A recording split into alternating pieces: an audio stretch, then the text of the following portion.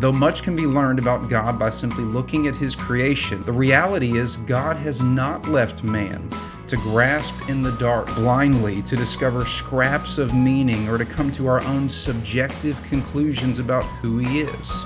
No, He has spoken. Hello, you're listening to the Greek to Me podcast, a daily discovery of the New Testament scriptures one word at a time. We hope today's podcast helps you better understand and appreciate God's Word.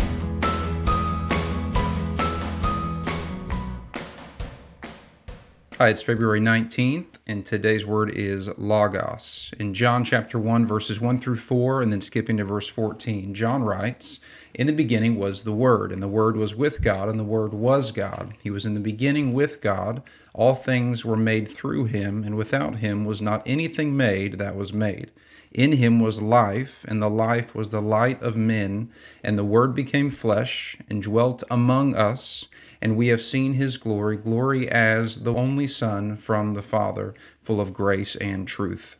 The word I want to pull out here is the word word, used several times here in this short reading here in John chapter 1. But the word logos has a very broad range of meaning, and all throughout the New Testament is translated as word, saying or statement, message, a reason or report, speech, explanation, or teaching.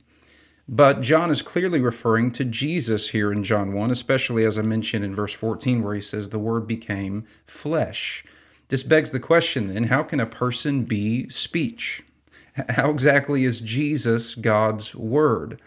First, we should know that John, carried along by the Holy Spirit, was writing according to an Eastern mindset that is often hard for us Westerners to get our hands around. No single English word does the trick in explaining what logos means, and we could benefit from hours of lectures on the topic. But suffice it to say, when John says that the eternal Word is Jesus, that Jesus, the Word, became flesh, he would have us think of Jesus as the very revelation of God with skin on, as a man. The Greek mind thinks of logos, the Word, as more than just something that is said and more of an embodiment of an idea. This is where the Latin word incarnation comes in handy to us, that Jesus reveals the Father. He embodies the Father. He is the living Word, the living logos of God. In John chapter 1 down in verse 18, Jesus is said to have made known to us the Father. That's where we get the word exegesis, or exegetical teaching, where the primary purpose is to draw out the intended meaning from the text. So Jesus is drawing out for us. He is unfolding or explaining the Father to us. This is what Jesus does for the Father. He reveals Him to us, and He is God in a bod, as I've heard it said, showing us a living, visible revelation of God's law, of God's character, of God's person. In chapter 14 of John's Gospel, Jesus tells Philip that anyone who has seen me has seen the Father. The inspired writer of Hebrews writes that Jesus is, quote, the radiance of the glory of God and the exact imprint of His nature.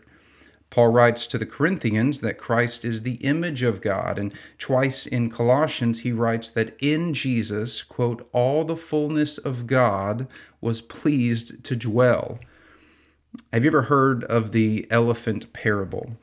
6 blind men were discussing what they believed an elephant was like, and after finding one, the first blind man approaches the beast and feels the animal's flat side. "It seems to me," he said, "that the elephant is like a wall." The second blind man reached out and touched one of the elephant's tusks. "No, this is a round and smooth and hard thing. The elephant is like a spear."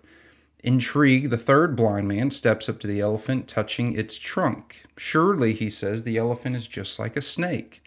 The fourth blind man reaches out and feels the elephant's leg and says, "That's nonsense. The elephant is like a tree." The fifth blind man steps forward, grabbing one of the elephant's ears and says, "No, an elephant is exactly like a fan."